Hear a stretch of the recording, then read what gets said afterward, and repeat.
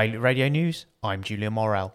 PCR testing in Jersey is to move from its container home at the airport to a government-run testing lab at the hospital, which will be up and running from next week.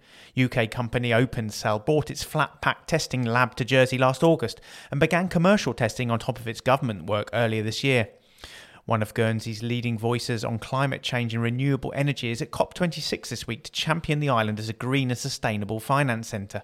Guernsey is being represented by deputies Lindsay Le Sommeray and Jonathan Le Toc, who will spend a few days promoting the island in Glasgow.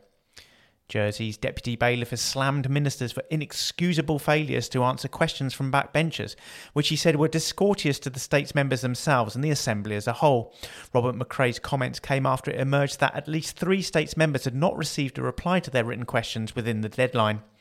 Following the recent increase in gas prices, Guernsey's Employment and Social Security Committee has created supportive measures to help low-income households this winter. The financial support was introduced on the 1st of November and comes in the form of a 12.5% discount applied to bills for eligible households that rely on gas to heat their homes. More on all these stories at bailiwickexpress.com. Today's weather, sunny periods with a few showers likely, a top temperature of 12 degrees. Bailiwick Radio News.